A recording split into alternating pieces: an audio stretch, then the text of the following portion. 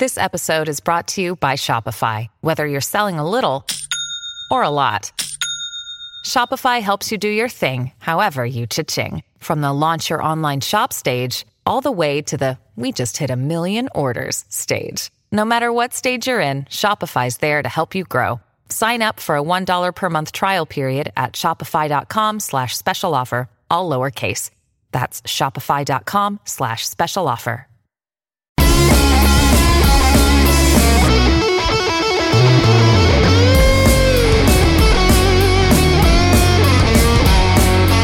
Are you ready to talk Padres baseball? We've got you covered. Now is the right time to bring back Padres Social Hour as we await the start of the regular season.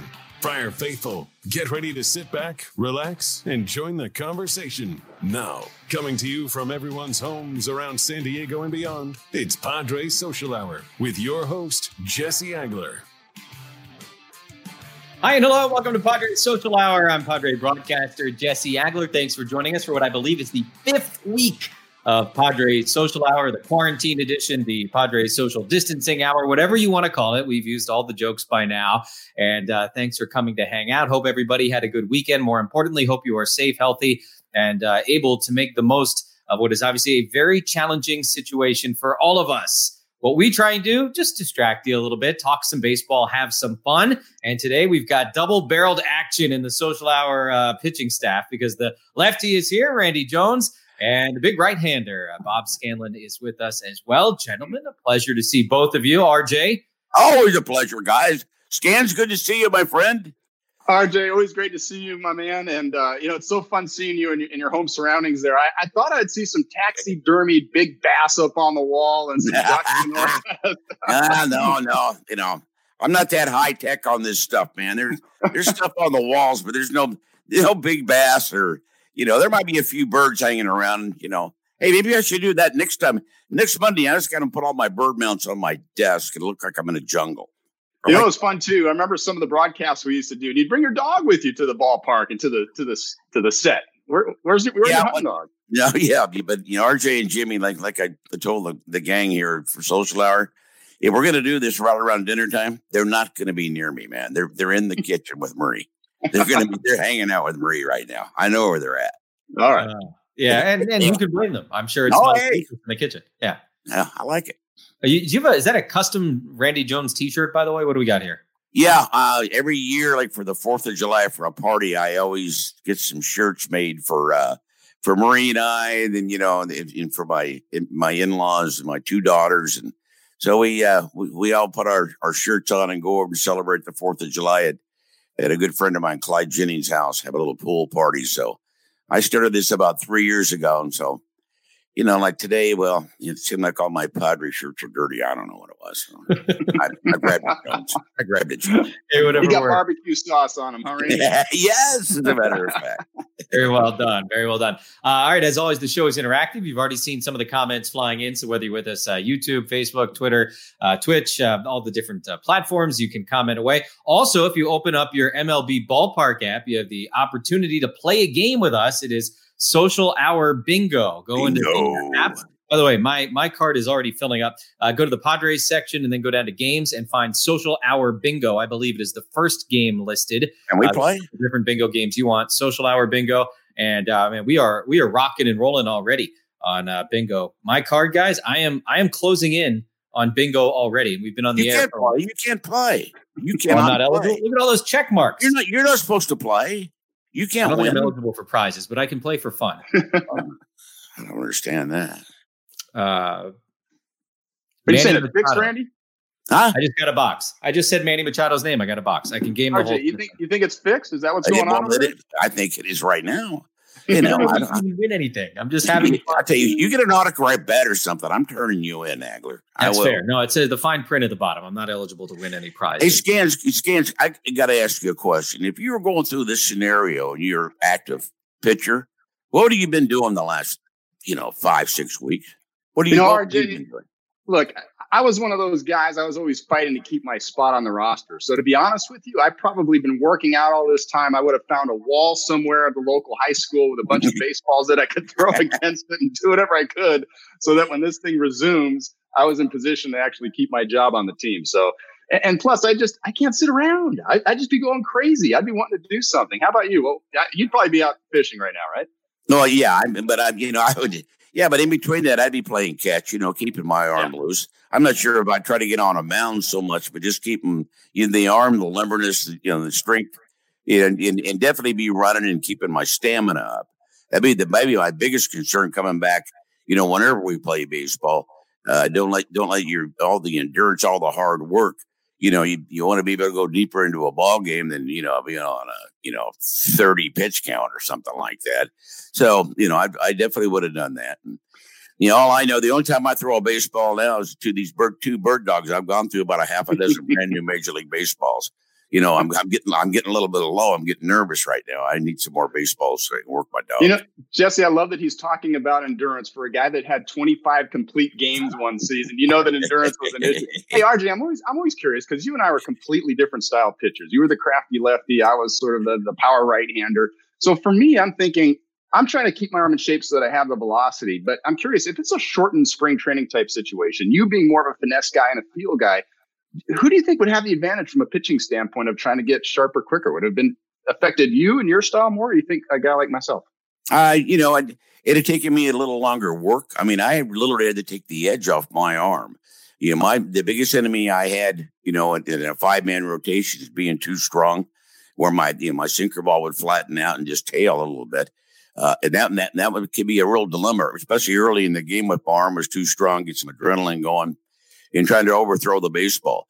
And so a lot of times in between starts, I would throw quite a bit, get my arm, maybe take the edge off, get it a little bit tired, because then at that point, my sinker ball was better, and the change in speed just seemed to stimulate, more sink on it. So, I just think that being too strong would be a disadvantage for me, and for you as a power pitcher, that would be an advantage to you.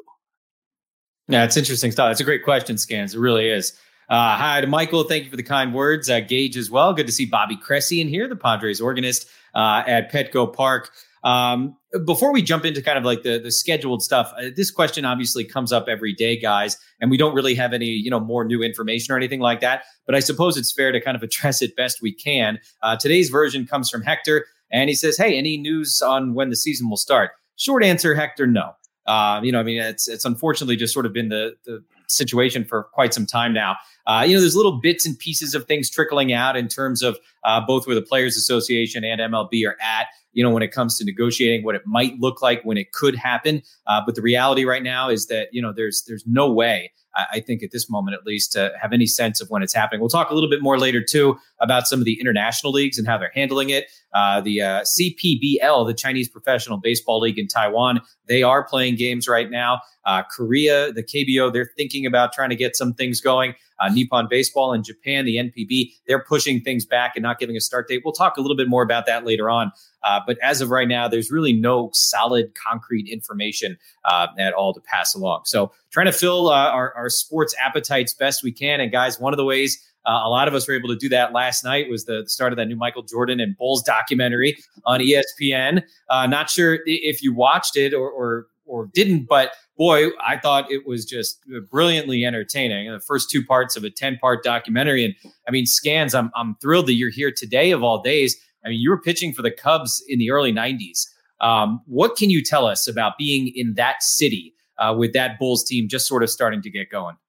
Jesse, it brings back such great memories because you're right. When you think of Chicago, it is such a fun sports town. You've got the Bears, you've got 2 baseball teams, the Cubs and that other team, whatever it is on the South Side, and then the Bulls, of course. And when we were first watching Chicago Bulls basketball, it was terrible. And then this guy, Michael Jordan, shows up and they win their first championship in 1991, which was my first year in the big leagues with the Cubs. And we were in town playing the Giants for that series when the Bulls clinched it.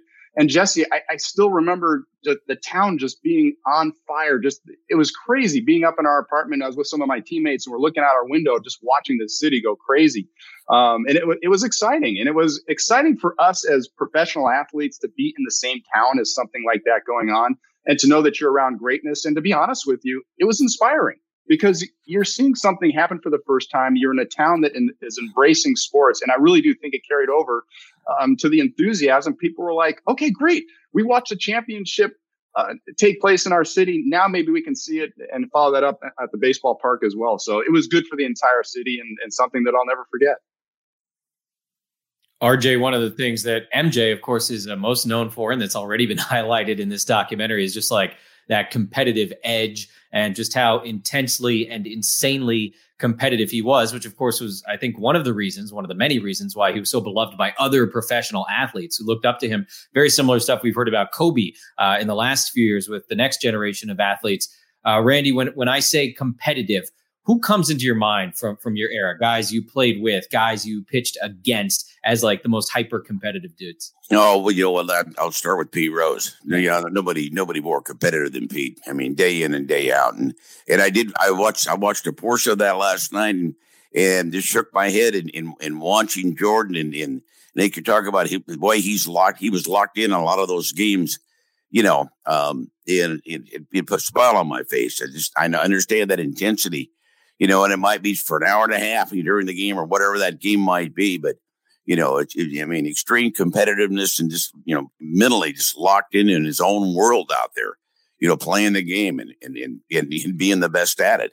And, but overall, just remember, you start with Pete Rose, even that Big Red Machine. That just, once they got going and Tony Perez, Vince, Joe Morgan, Foster, it was unreal. You get that. And he did the same thing with the Pirates and Stargell and Parker and all those guys and Richie Zisk.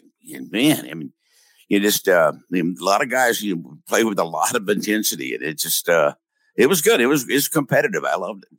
What does that do to you? By the way, Pete Rose hit 183 against Randy off the top of my head, the most competitive guy of all time. In almost 100 at bats. But as a pitcher, particularly, and I hear from both of you, RJ and then Scans. When you're facing a guy like that, that ultra competitive, ultra talented, obviously super intense guy, I imagine that changes your approach a little bit on the mound or your focus or whatever. Well, it does. What you try to do is take advantage of his aggressiveness. And I love doing that. Especially if you got guys in scoring position and, if he tried to step it up a notch. And I would slow it down a notch, and it seemed to work out pretty well for me, and he's sitting dead on fastball, and good for him because it's really hard hitting a 75-mile-an-hour sinker ball when it's 2-0. It really is. Yeah, that's a great way of looking at it, Randy. And I was thinking the exact same thing as soon as Jesse was asking about playing against the super competitive guys. And on the one hand, you're fired up too, because you're like, this is the matchup that you think about all day. This is the one coming out of the bullpen, especially where I would be planning it and looking at it, going over my mind. Okay, if I face this guy in the 7th inning, 8th inning, 9th inning with runners on base, what's he going to be trying to do? How am I going to approach it? And you took the words right out of my mouth in terms of trying to take advantage of their own intensity, because you know that they're up for that moment. And I had to try to back myself off, because for me to try to throw even harder was going to be a mistake. But the one thing that I did do oftentimes is I would maybe try to get those guys a little upset. So it was not uncommon for me to come first pitch fastball inside and maybe just a little bit further inside. Nice. And was comfortable, just to try to light a little fire under them and get them even more like determined. Oh, I'm going to get this guy. And then I tried to go softer at that point. So to your point, exactly. And you were a lot better at it than I was, but I tried to incorporate the same strategy. It's so cool hearing about it. Scans, I mentioned, you had a generation of athletes. It didn't matter the sport, looking up to Michael Jordan. You were there in Chicago at the time. We say very many of the same things, as I mentioned, about Kobe Bryant. To me, that's always so striking, because we talk about the competitiveness and the intensity of professional athletes, and for guys at the very top of their sports to look to somebody else at that same time, someone who's of their era, a contemporary of theirs, and say, that's the guy. Like to me, that's just such an extraordinary thing within sports. It really is. And we're all competitive. Anybody that's on a professional field is going to be competitive. There's no question about it. But there are certain guys that take it to that next level, so to speak. And I think Randy bringing up Pete Rose was the first baseball guy that came to mind. And what was so interesting about watching that show last night about MJ, the part that really resonated with me was how tough he was on his teammates. And I think you've got to be a unique kind of guy to be able to do that. You've got to have an intensity level. Now, obviously, he was a great player, no question about it. But I think also his approach, his work ethic put him into a situation where he was able to challenge some of his teammates. And I think some people may watch that and say, oh, he was kind of a jerk to his teammates and pushing them and challenge them during practice and everything. But really, that's the type of thing that champions do. They motivate other people and they set an example. And you're absolutely right to be a fellow athlete, whatever the sport. I admired Wayne Gretzky, and you look at Magic Johnson was a guy that I grew up admiring, not only because of his intensity and his willingness to win, but also how he interacted with his teammates and his ability to make all his teammates better as well. So there's a lot of things that go into that competitive edge. But with MJ, there's no question about it. The guy, he was a unique beast. And you see those types of guys, they do motivate other players. I don't know, RJ, if you had a situation like that or a teammate like that brought you to a higher level at times. Oh, there's certain guys you can get you fired up. Like Gene Tennis was that way. I mentioned there's a comment somebody chatted about Cam and Eddie, definitely, and being around the ball club at that time, doing radio and there quite a bit. I mean, what he meant to that team, what a difference maker he could be with his intensity. And I reflect back too. I mean, even 75, 76, I score up I'm on a 4-day rotation, and all of a sudden I'm going to score up with Seaver Wednesday evening. And Tom Seaver's so competitive, and so am I. I mean, you pretty much assumed it was probably going to be ding near nothing to nothing in the 7th, and just see what happened at the end of the game, and just go out there and compete your butt out. And that's one of those scenarios, Scans, where you can't even give up a run. You're going to be in trouble. You talk about stingy. That ain't stingy. Hell, you're not going to give up a thing. And just the competitiveness between the two of us, in between innings, I mean, kind of looking at each other going, good luck, and I love that part. I mean, that's the part you really miss about competing day in and day out. No question. You mentioned Caminiti, and I was briefly in the Houston organization, Astros, at the same time that Cammy was. And it was towards the end of his career, so he wasn't quite the physical presence. In fact, most of that season he spent on the DL just trying to recover from injuries and everything. But the point is, just being around him, it was almost intimidating in terms of how intense he was. And you knew that if you came to the ballpark and you weren't at the same intensity level as him, you were going to hear about it. And I didn't want that guy coming at me with a bat in the clubhouse sometimes. He had those blue eyes and that gaze when he looked at you. That was intimidating all by itself. Yeah. Right through you. He's looking right through you. Whoa. Yeah. I'm just a radio guy, man. I'm just a radio guy. That's awesome. Melody brings up Chris Paddock. Certainly, that's a name that was kind of going through my head as we talked all about this, particularly that, matchup against the big time hitter. Of course, we all remember that initial confrontation a year ago with Pete Alonso at Petco. That was a lot of fun. All right. So good stuff with the MJ documentary, parts 3 and 4, I guess, coming up next Sunday on ESPN, and we'll probably be talking about it again next Monday. Coincidentally, by the way, Scans, we would have been in Chicago today had the season been progressing as scheduled. Padres would have an off day today in Chicago, in fact, so I'm sure we'd be hearing all about the Michael Jordan documentary, although I guess it wouldn't be on now. It was originally supposed to be on in June. Anyway, it doesn't matter. We would have been in Chicago today, and we would have been in Mexico City the last couple of days for that Padres Diamondback series. One of the big disappointments, aside from all the obvious things about the current situation, was missing that trip. It felt not necessarily once in a lifetime, but it did feel special, different, and out of the ordinary. Bob, I mean, it's just another, I guess, example of things that have been turned upside down here in 2020. But I know I was really looking forward to that. Oh, I certainly was as well, Jesse. And I think you're familiar with my connection with Mexico, having played summer ball down there with the Diablos Rojos, who are owned by, Mr. Harp Alou, who the stadium is named after down there that we would have been playing in down in Mexico City. So a lot of connections for me personally, a lot of great experiences and memories of playing in Mexico and playing with Mexican players and all the experiences that I had down there. But the thing that also is really unique is the connection the Padres organization has with Mexico. I mentioned that, Senor Harp Alou is the only Mexican-born part owner of any Major League Baseball club right now. He loves baseball, and that he has the academy down there, not only the stadium that's named after him. A lot of Padre players are starting to come out of that academy and making a difference here for the Padres as well. And you think back to 1996 when the Padres played a series down there. That was the first time that a Major League Baseball game had been played out of the country. It took place down there in Mexico. And of course, we remember the Snickers game with Ken Caminiti hitting the 2 runs and Fernando Valenzuela throwing out the first pitch and pitching so magnificently down there in front of his home people. So a lot of great memories, and it's really unfortunate that we didn't get a chance to go down and create some more this time, but hopefully we get another opportunity in the future sometime. Yeah, you're seeing some of the footage there of the new stadium that opened just a year or two ago now at this point. Padres played kind of an exhibition down there against the Diablos Rojos during spring training a year ago. Just a phenomenal facility. And that is the team in Mexican baseball, the Red Devils, Diablos Rojos, and a wonderful place for them to call home. As you mentioned, Alfredo Harpelú, minority owner for the Padres, and the key man there, someone who loves baseball so much. So disappointing, certainly, that we didn't have the opportunity to do that. But we figured today, who better to talk to about all of that and just baseball in general than the voice, La Voz, of the Padres en Español, Eduardo Ortega, one of my very favorite people in the world and a legendary figure in baseball broadcasting, World Series, All-Star games, and of course, many, many years, not only calling Padre baseball, but Mexican League baseball as well. It was a treat to catch up with Eduardo just a little while ago.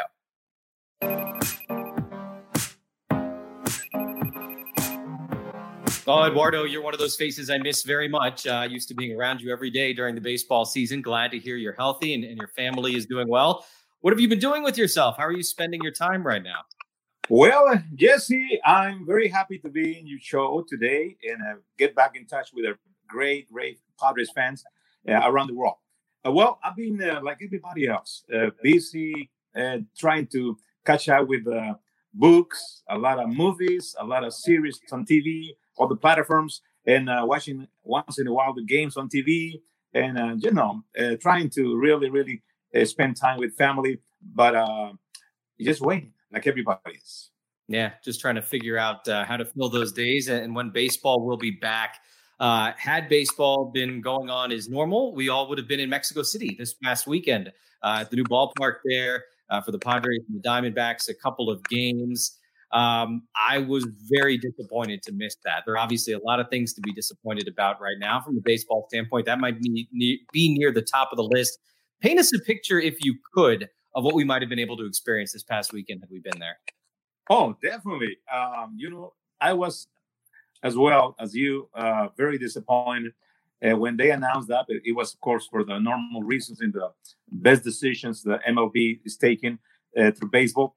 Not going to Mexico, Puerto Rico, those games. But that they were going to be very special because the biggest event with the Padres and the Diamondbacks playing each other in Mexico City at the new stadium, Don Alfredo Harpelú Stadium, it's because those games were scheduled to be, for the first time ever, official games in Mexico City. We've been there, as you remember, we played the Astros there, and Padres being in Mexico so many times in Monterrey and Sinaloa and Sonora exhibition games preseason. But in Mexico City, the whole crowd, the whole country were really traveling. People that I know, friends, baseball in the summer and the winter leagues, they were already waiting to be part of history because never Major League has played official games in the regular season in the capital of the country. And that was probably the biggest disappointment for a lot of people.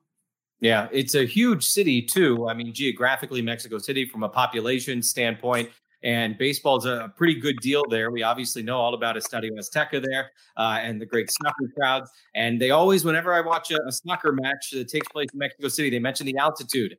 Altitude in baseball is a big deal, as we know in Denver. It's even higher in Mexico City, right? It is definitely. And they talk always about the baseball flying farther, the different baseball. Probably not quite at the Rocky Mountain in the Coors Field with the Rockies baseball, but you can see during their baseball game. When I worked in the Summer League in 1986, my only year in the Summer League in Mexico, the year I started with the Padres in late in the season in August of that summer. But I can remember traveling with my team, Torreón, the Cowboys, Los Vaqueros, the Unión Laguna, to Mexico City.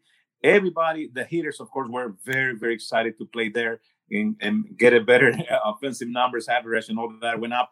But for the fan entertainment, for the fans who lives there, they just, the big sector of the Mexico City. Remember, Mexico City is the largest as a city including the state of Mexico, who surrounds the Mexico City capital, the capital nation, is almost 23 million populations. So it was, but also the first year of the Mexico City team, the Diablos Rojos, the team who plays there, they own the place. They were experiencing in what way the ballpark will carry on, will be favorable on the batters or the hitters, and everybody say the same thing: it's the ball is flying a lot. Eduardo is a legendary figure in baseball broadcasting. Certainly, you mentioned a couple times now the Summer League and the Winter League in Mexico. When the Padres season ends, I try and kick my feet up a little bit, relax, catch my breath. That is not at all what you do, is it? No, I live for baseball. That's in my blood. And since I started in the broadcasting and radio when I was 17 years old, I always want to be in baseball, involved, of course, in my passion for baseball, for lucha libre as a fan. But baseball in Mexico, that was my school. That was my platform to take off, trying to reach my goals in the major leagues. Of course, like everybody does in the minor leagues, as dreaming to become a major leaguer in all capacities. Could be player, coaching, administration. But in our case, as a broadcaster, you do too, as a college baseball announcer. Remember your days in Florida, of course. But that's a long way. And for me, I was so lucky. I did the first 5 years in Mexican baseball in the winter. But I take right after the postseason, when I used to call the World Series, after my 25th World Series, the last one I called, I went, and I still going right after to Mexican Pacific Coast League in Mexicali, which is very easy for me because it's only 2 hours away from San Diego in the winter ball. Mexicali's south border of El Centro, California. Incredible, the amount of work you put in, but like you said, you love it. How old were you, Eduardo, when you attended your first Padre game in Mission Valley? That was back, probably I was 11, 12 years old, in the mid-17s, yeah, when I used to watch my hero, Dave Winfield. Incredible. Baseball is in Eduardo's blood. The Padres are in Eduardo's blood. I can't tell you how much I miss hearing your stories and getting the opportunity to see you on a daily basis during this season. But this is nice. This is okay. This will get me through a few days. Again, so glad to hear that you're healthy, safe, and family as well. And hopefully we'll be seeing you again so soon. Thank you for the time. No, thank you, Jesse. I want to say hello to all the fans and sending my best to their families, of course, and our fans south of the border in Mexico. Tijuana, as you know, our neighbors of the south, is now ranked number 3 city with most problems with those healthy issues. So we send our best. Thank you, Jesse. And vamos, la hora social, the social hour of the Padres. The best. Eduardo Ortega, big thank you. And like I said to him, I mean it. It's very nice to see his face. It makes me feel a little bit better and obviously hear his voice as well. Speaking of faces, gentlemen, Randy and Bob, and voices that we haven't been seeing with as much regularity, that would be our friends, Don Orsillo and Mark Grant. Now, let's Padre fans. The opportunity every Friday at 5:30 when we take the day off, very lazy, social hours Monday through Thursday. Fridays at 5:30, they have been broadcasting Padre video games on MLB The Show. Padres went to 2-0, beat the Dodgers in the first game 2 Fridays ago, beat the Giants this past Friday. And as you might expect, there were some very entertaining moments to come out of that online broadcast. And so we present to you a couple of our favorites. I'm getting hungry. Really? Yeah. You're not going to go get up and go to the refrigerator or anything right now, are you? Like hey, it's Friday night. Run? It's a good time to eat. What isn't a good time to eat for you? You know, I have found myself just going to the refrigerator for no apparent reason at all, just because I'm bored. That's why I've gained like 20 pounds.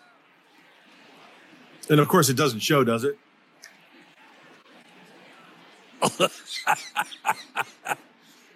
20, huh? 20-ish? 20-ish. You do appear to have a lot more face.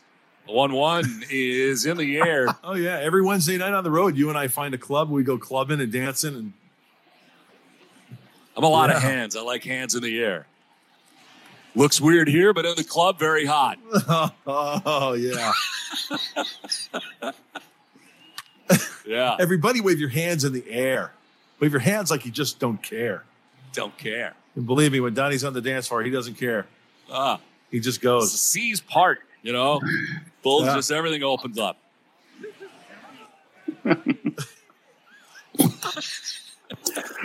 God. Amazing. Just stellar. Just stellar. The refrigerator is a problem, by the way. I mean, that's a real thing when you're at home all day. I'm not going to give a hard time about that. Oh, you gotta love it. You have a lot more space. Yeah. Oh gosh, guys! I tell you, honestly, people ask me how much I enjoy my job, and I tell people I've got the best job in baseball. I've got a great seat every single night. I'm talking to talented, engaging players. I'm talking baseball with the Friar Faithful, the best fans in the game, and I get a chance to listen to Don and Mud with shenanigans like that all night long. It's the best. Those guys keep you rolling, don't they? Yeah, I love it, man. When they started doing the broadcast, and never a dull moment, guys, and that's what it's all about. And you guys all interact so well together and talking about the game, keeping it fun, and you keep us, the fan informed, but you keep it fun. I love that.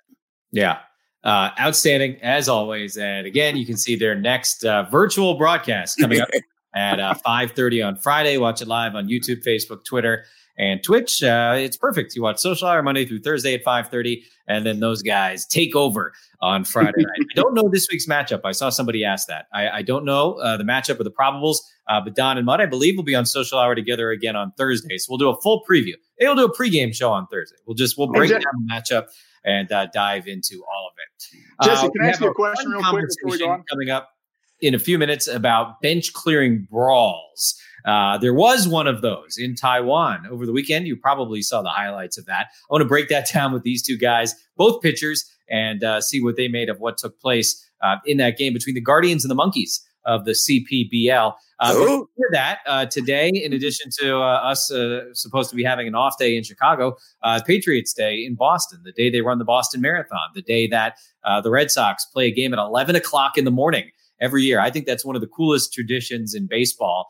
Is that everybody can go to the Red Sox game in the morning and then get out to the finish line of the marathon and see the people do that thing later on in the day. It's a really neat, special, and obviously unique thing that takes place. And we have a very good San Diego connection. Longtime San Diego resident, Meb Keflezighi, who won the Boston Marathon in 2014, a very special kind of emotional year after the bombings that took place the previous season at the finish line. And we had him on Padres Social Hour a couple of months after that, way back. It was the first year of Social Hour in 2014. He also won the New York Marathon in 2009, the only American, I believe, to have won both of those races, men at least, and also a silver medalist in the Olympics and a great marathon and distance runner during his college years at UCLA. He's retired now.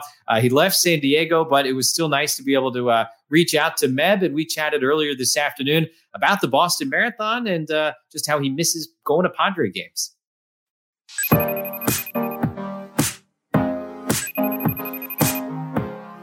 All right, I don't know anybody better to talk to on Marathon Day than this guy, Meb. I think the last time we had you on the show was right after you won the Boston Marathon in 2014. It's a lifetime ago, I know, but I imagine still one of the great memories of your lifetime.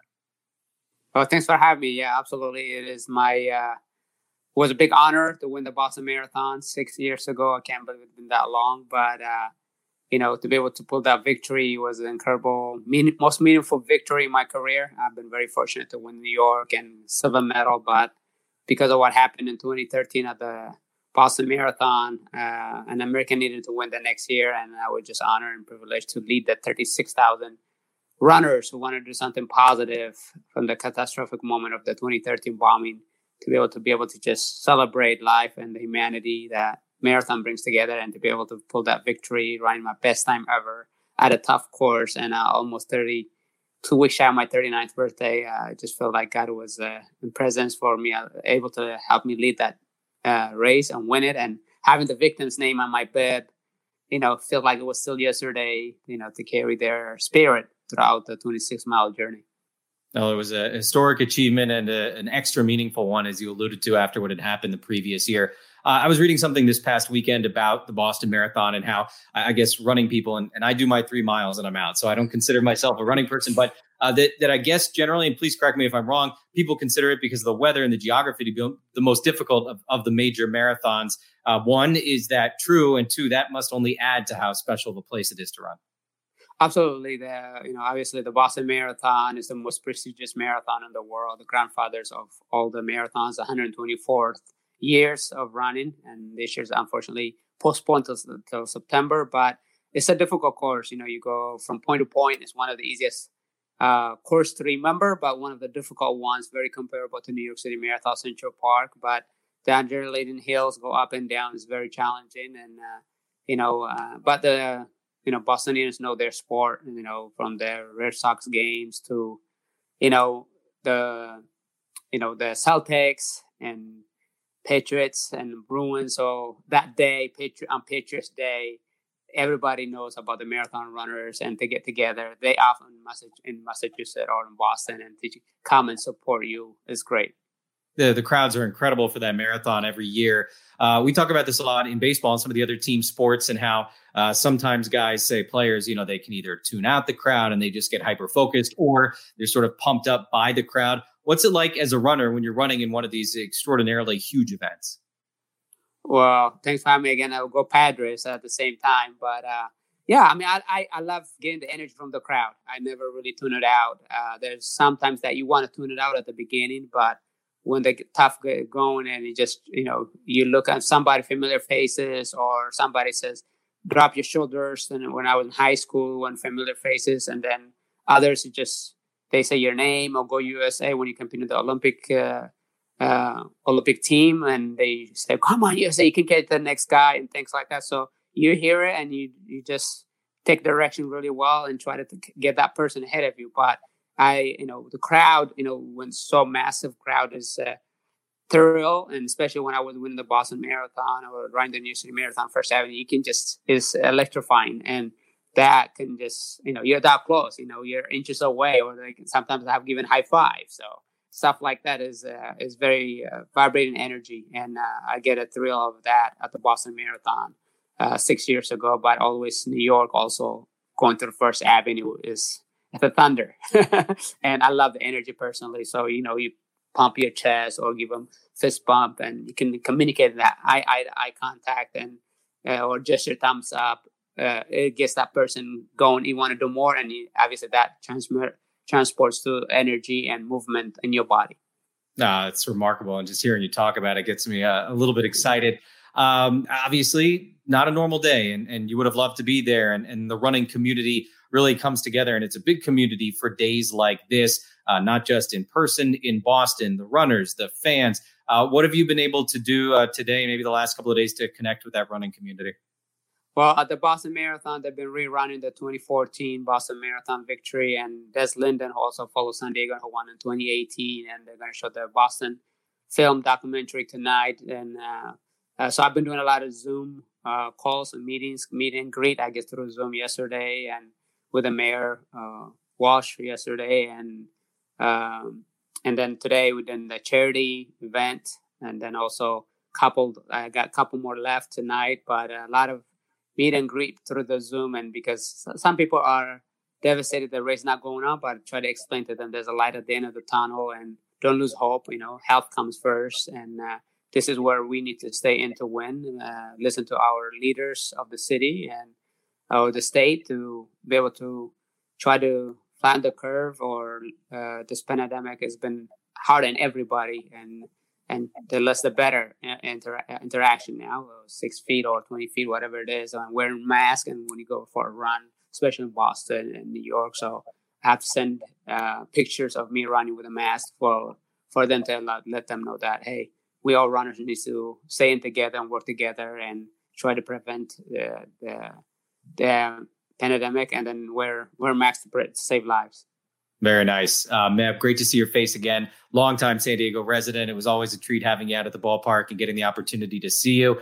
Sorry that you weren't able to be in Boston today, but thank you for taking the time to chat with us and to pass along some of those great lessons and pieces of information. Stay healthy, and thank you again. Thanks for having me. Go Padres. Oh, there we go. Thank you. Sorry about that. You're back. I'm back. Hey, nice. It happens. I saw your lips moving. I saw your lips moving. I saw them. You know what it is? I mute myself during the interview because the interview is taped, and I forgot to unmute after the interview. So sorry about that. I apologize. Anyway, I was saying, if you're any kind of baseball fan, the thing you know right now is that there is one league operational in the world, one professional baseball league. That is the CPBL in Taiwan, the Chinese Professional Baseball League. And they had action this weekend in a game between the Guardians and the Monkeys. So I got some questions for you guys as we watch this video here. Bench clearing brawl. That is the hit by pitch. But the things that preceded the hit by pitch, I guess, were most interesting. There were 4 looping 50-mile looking an hour breaking balls coming inside before the guy was finally hit on the backside by this thing. So I guess my first question to the two of you, there's ball 1. And it's like, all right, we all know what's happening here. There's ball 2. Here's ball 3. Whoop. And then finally you saw he plunks him. Catcher and batter going back and forth. The Monkeys, that's the team in white. They start yelling at the catcher. At one point, he's going to look over there and be like, hey, what do you want? What do you want? But like, am I wrong here, guys? Like, if you're going to hit the guy, just hit him. No doubt. I mean, I don't know what you're wasting your time with there, the 3 pitches. I mean, come on. But it's a lost start. Skin knows that. There's a way to pitch in. There's a way to hit him, And, that's a decent hit, but why not just do it when the count's 0-0? That's just silly. I think, overall, that bench clearing brawl. These guys don't know how to brawl. Look at this. It's a shove match. Come on, man. Let's go. You know what's so interesting about this also is that in that league, this never happens. So these guys are very inexperienced at this, RJ. We got to keep that in mind because you're right. This is not a typical baseball brawl. But what's interesting is apparently the guy that was hit had been challenging earlier in the game a bat being used by the opponent. So I don't know if this was payback for that. But the first couple of pitches, I'm thinking, well, maybe just trying to come inside. And then the hitter turns and he starts jawing to the catcher. And then it's the next pitch that he actually smokes him right in the back. So, this was building up for a little while. There's always some context to it. And it's always interesting to find out the rest of the story. We may never know because it'll be in Chinese. But at the same time, it's good to see some action out there, isn't it, RJ? It's good to see the Monkeys starting to get it, man. And what you had to be careful in these scenarios right here, man, is it's those bullets coming in from the bullpen. You relief pitchers. I never trusted you guys. One of you wackos come flying in at 100 miles an hour. It always scared me to death in these fights, man. Oh yeah, and we're looking to cheap shot somebody too from behind, right? yeah. And you might have that one. You might have that one guy out there that'll do it. You know that now. Oh yeah, no question about it. The fun part. So my question to you is also, I mean, we were talking about the cheap shots from guys. Have you ever seen a fight break out during a fight? And you know that it has nothing to do with anything on the baseball field. It's actually something that those two guys had on the side. You bet. Yeah, it definitely. It like 2.5 minutes after we kind of settled down and everybody's kind of looking at each other. All of a sudden, these two just start flaying it over by like first base and just beating the cheese out of each other. Exactly. And we're all kind of looking around going, what was that? They weren't even involved in this whole rhubarb. What's going on? And there was something else. They were mad about a game like 2 years ago. Who knows? I have no idea. Yeah, we had one like that, and we found out afterwards that it was actually a guy on our team, I guess, had been messing around with the girlfriend of somebody on the other team. Nice. So we found out afterwards that it was getting real personal out there. So, hey, you know what else, RJ, I noticed? You only had 18 hit batsmen over the course of your entire 10-year career. And I had 23 and about a quarter of the number of innings pitched. Did you pitch in a lot, or what was your time? No, I really didn't pitch in too much. I mean, and I guarantee you, Scans, probably, let me see, number one, to pitch in and knock somebody down is one thing. To hit somebody, you know what I'm saying? I mean, what am I going to do? Scare him to death?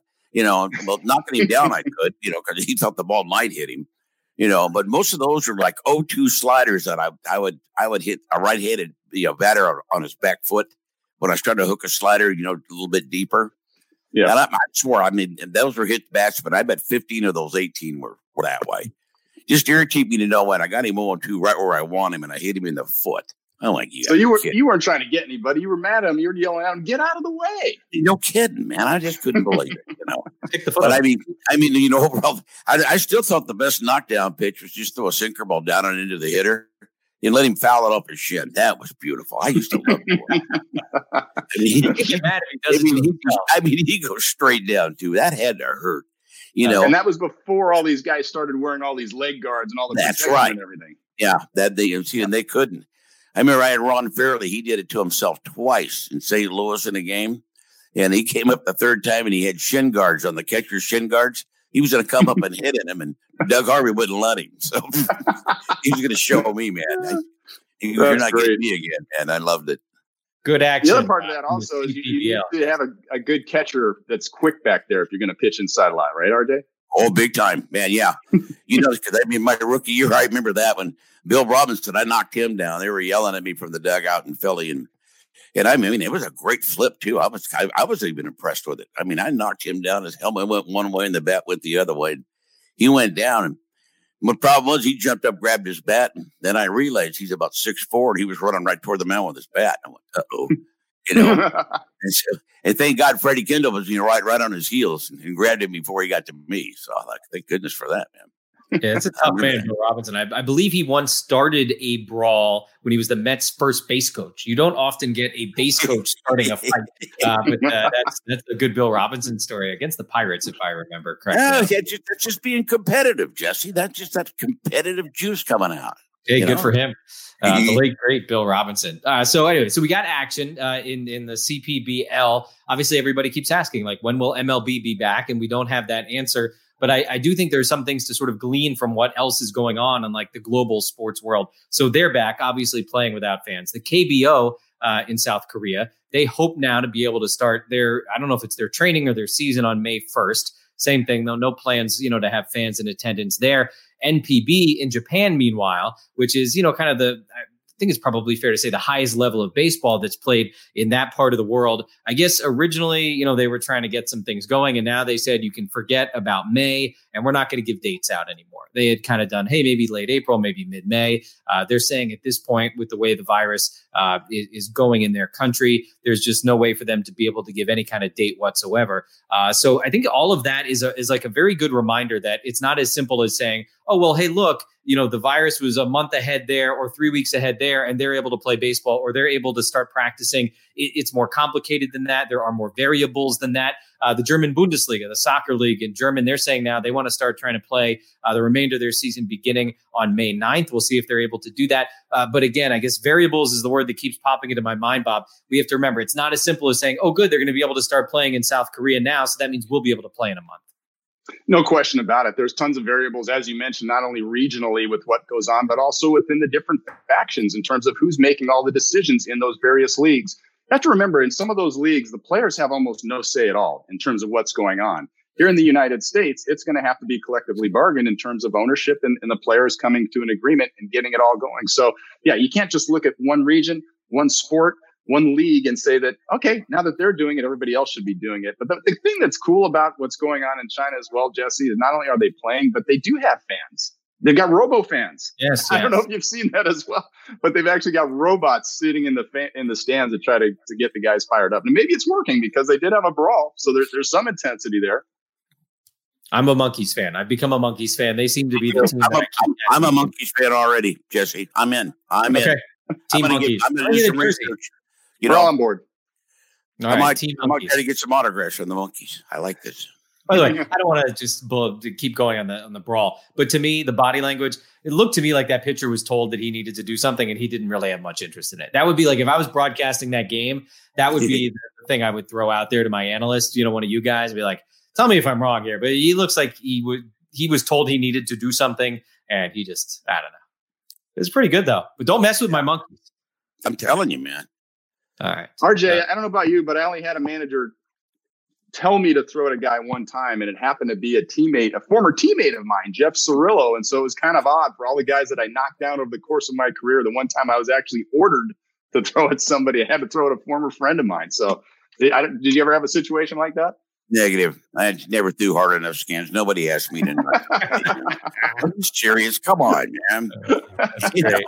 I'm the guy that only threw 90 pitches and the game was over. I mean, they gave you all 100 pitches. I never threw 100. I mean, I could get 9 done. Yeah. That's awesome. True. Let's get out of here an hour and a half and let's go home. I get it. I love that stuff, buddy. We're alternating, obviously. We go from CPBL to video games. That's sort of like the two things we've got going right now. So let's go back to video games. Fernando Tatis Jr. was back in action in that Players League on Saturday night playing MLB The Show.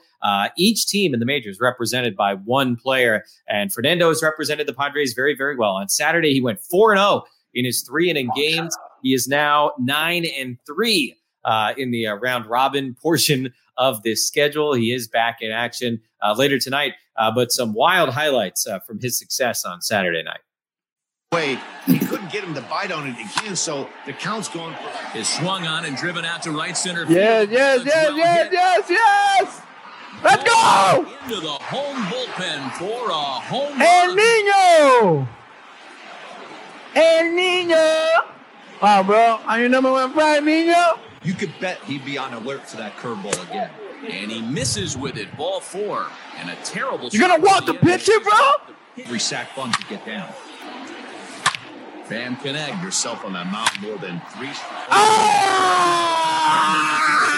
Back at the wall. Pizza Ohio! Now.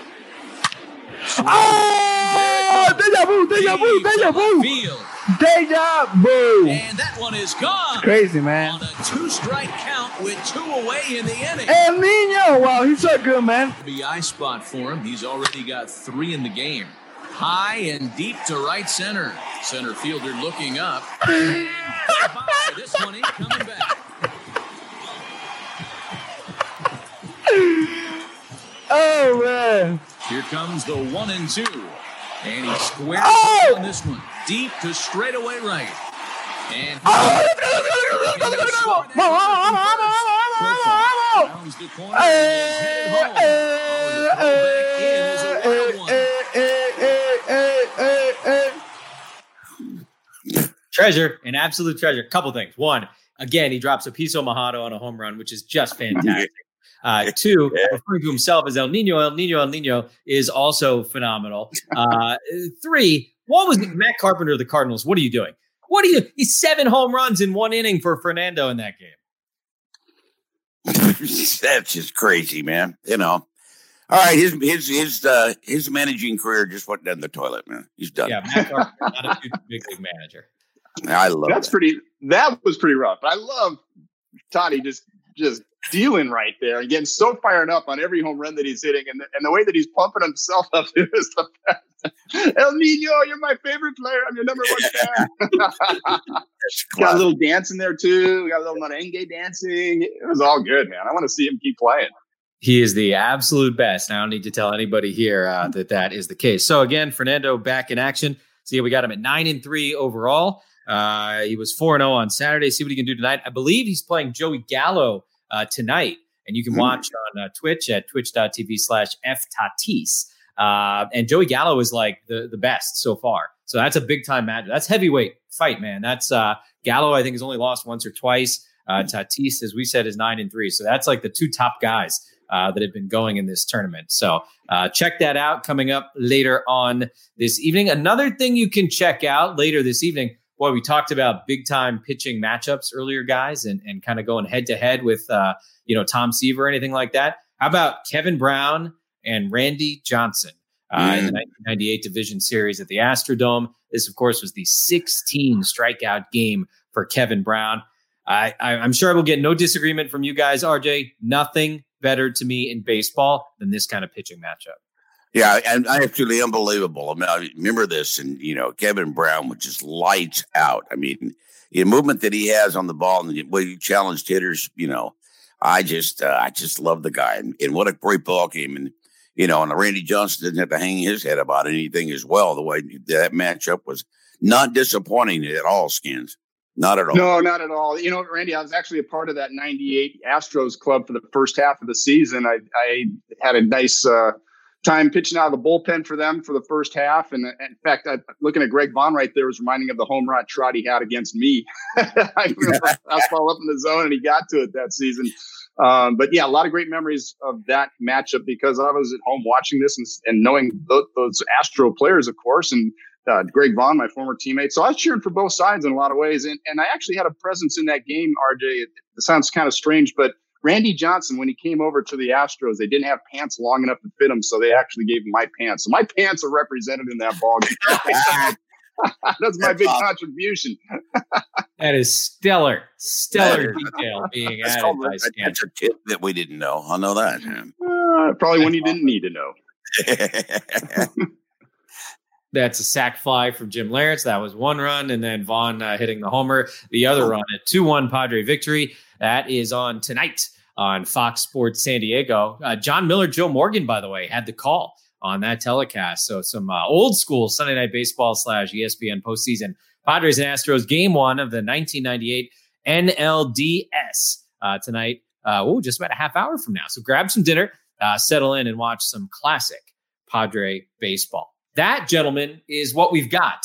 Bob, RJ, a pleasure. I love Monday. I love Monday Social Hour, guys. I love this. This was great. Thanks so much, guys. A lot of fun. RJ, I expect a bottle of some barbecue sauce heading my way pretty soon, if you don't mind, buddy. You got it, man. You just got to swing by the barn here. We can get it out, man. Sounds good. Appreciate you guys so much, everybody, for hanging out with us. As mentioned, we do the show Monday through Thursday at 5:30 p.m. So we'll be back at it tomorrow. We got a fun thing to argue about. Casavell is on tomorrow. AJ Casavell of MLB.com. He has a thing going up on Padres.com tomorrow that will cause great debate, and it involves me. So I look forward to giving him a very hard time about that on tomorrow's show. We'll have some other fun stuff for you as well. Stay safe, stay healthy. Enjoy game 1 of the 98 Division Series tonight on Fox Sports San Diego. And we leave you with a look at the bay and the bridge and out towards Coronado. Hope everybody has a great rest of the evening, and we'll talk to you tomorrow night.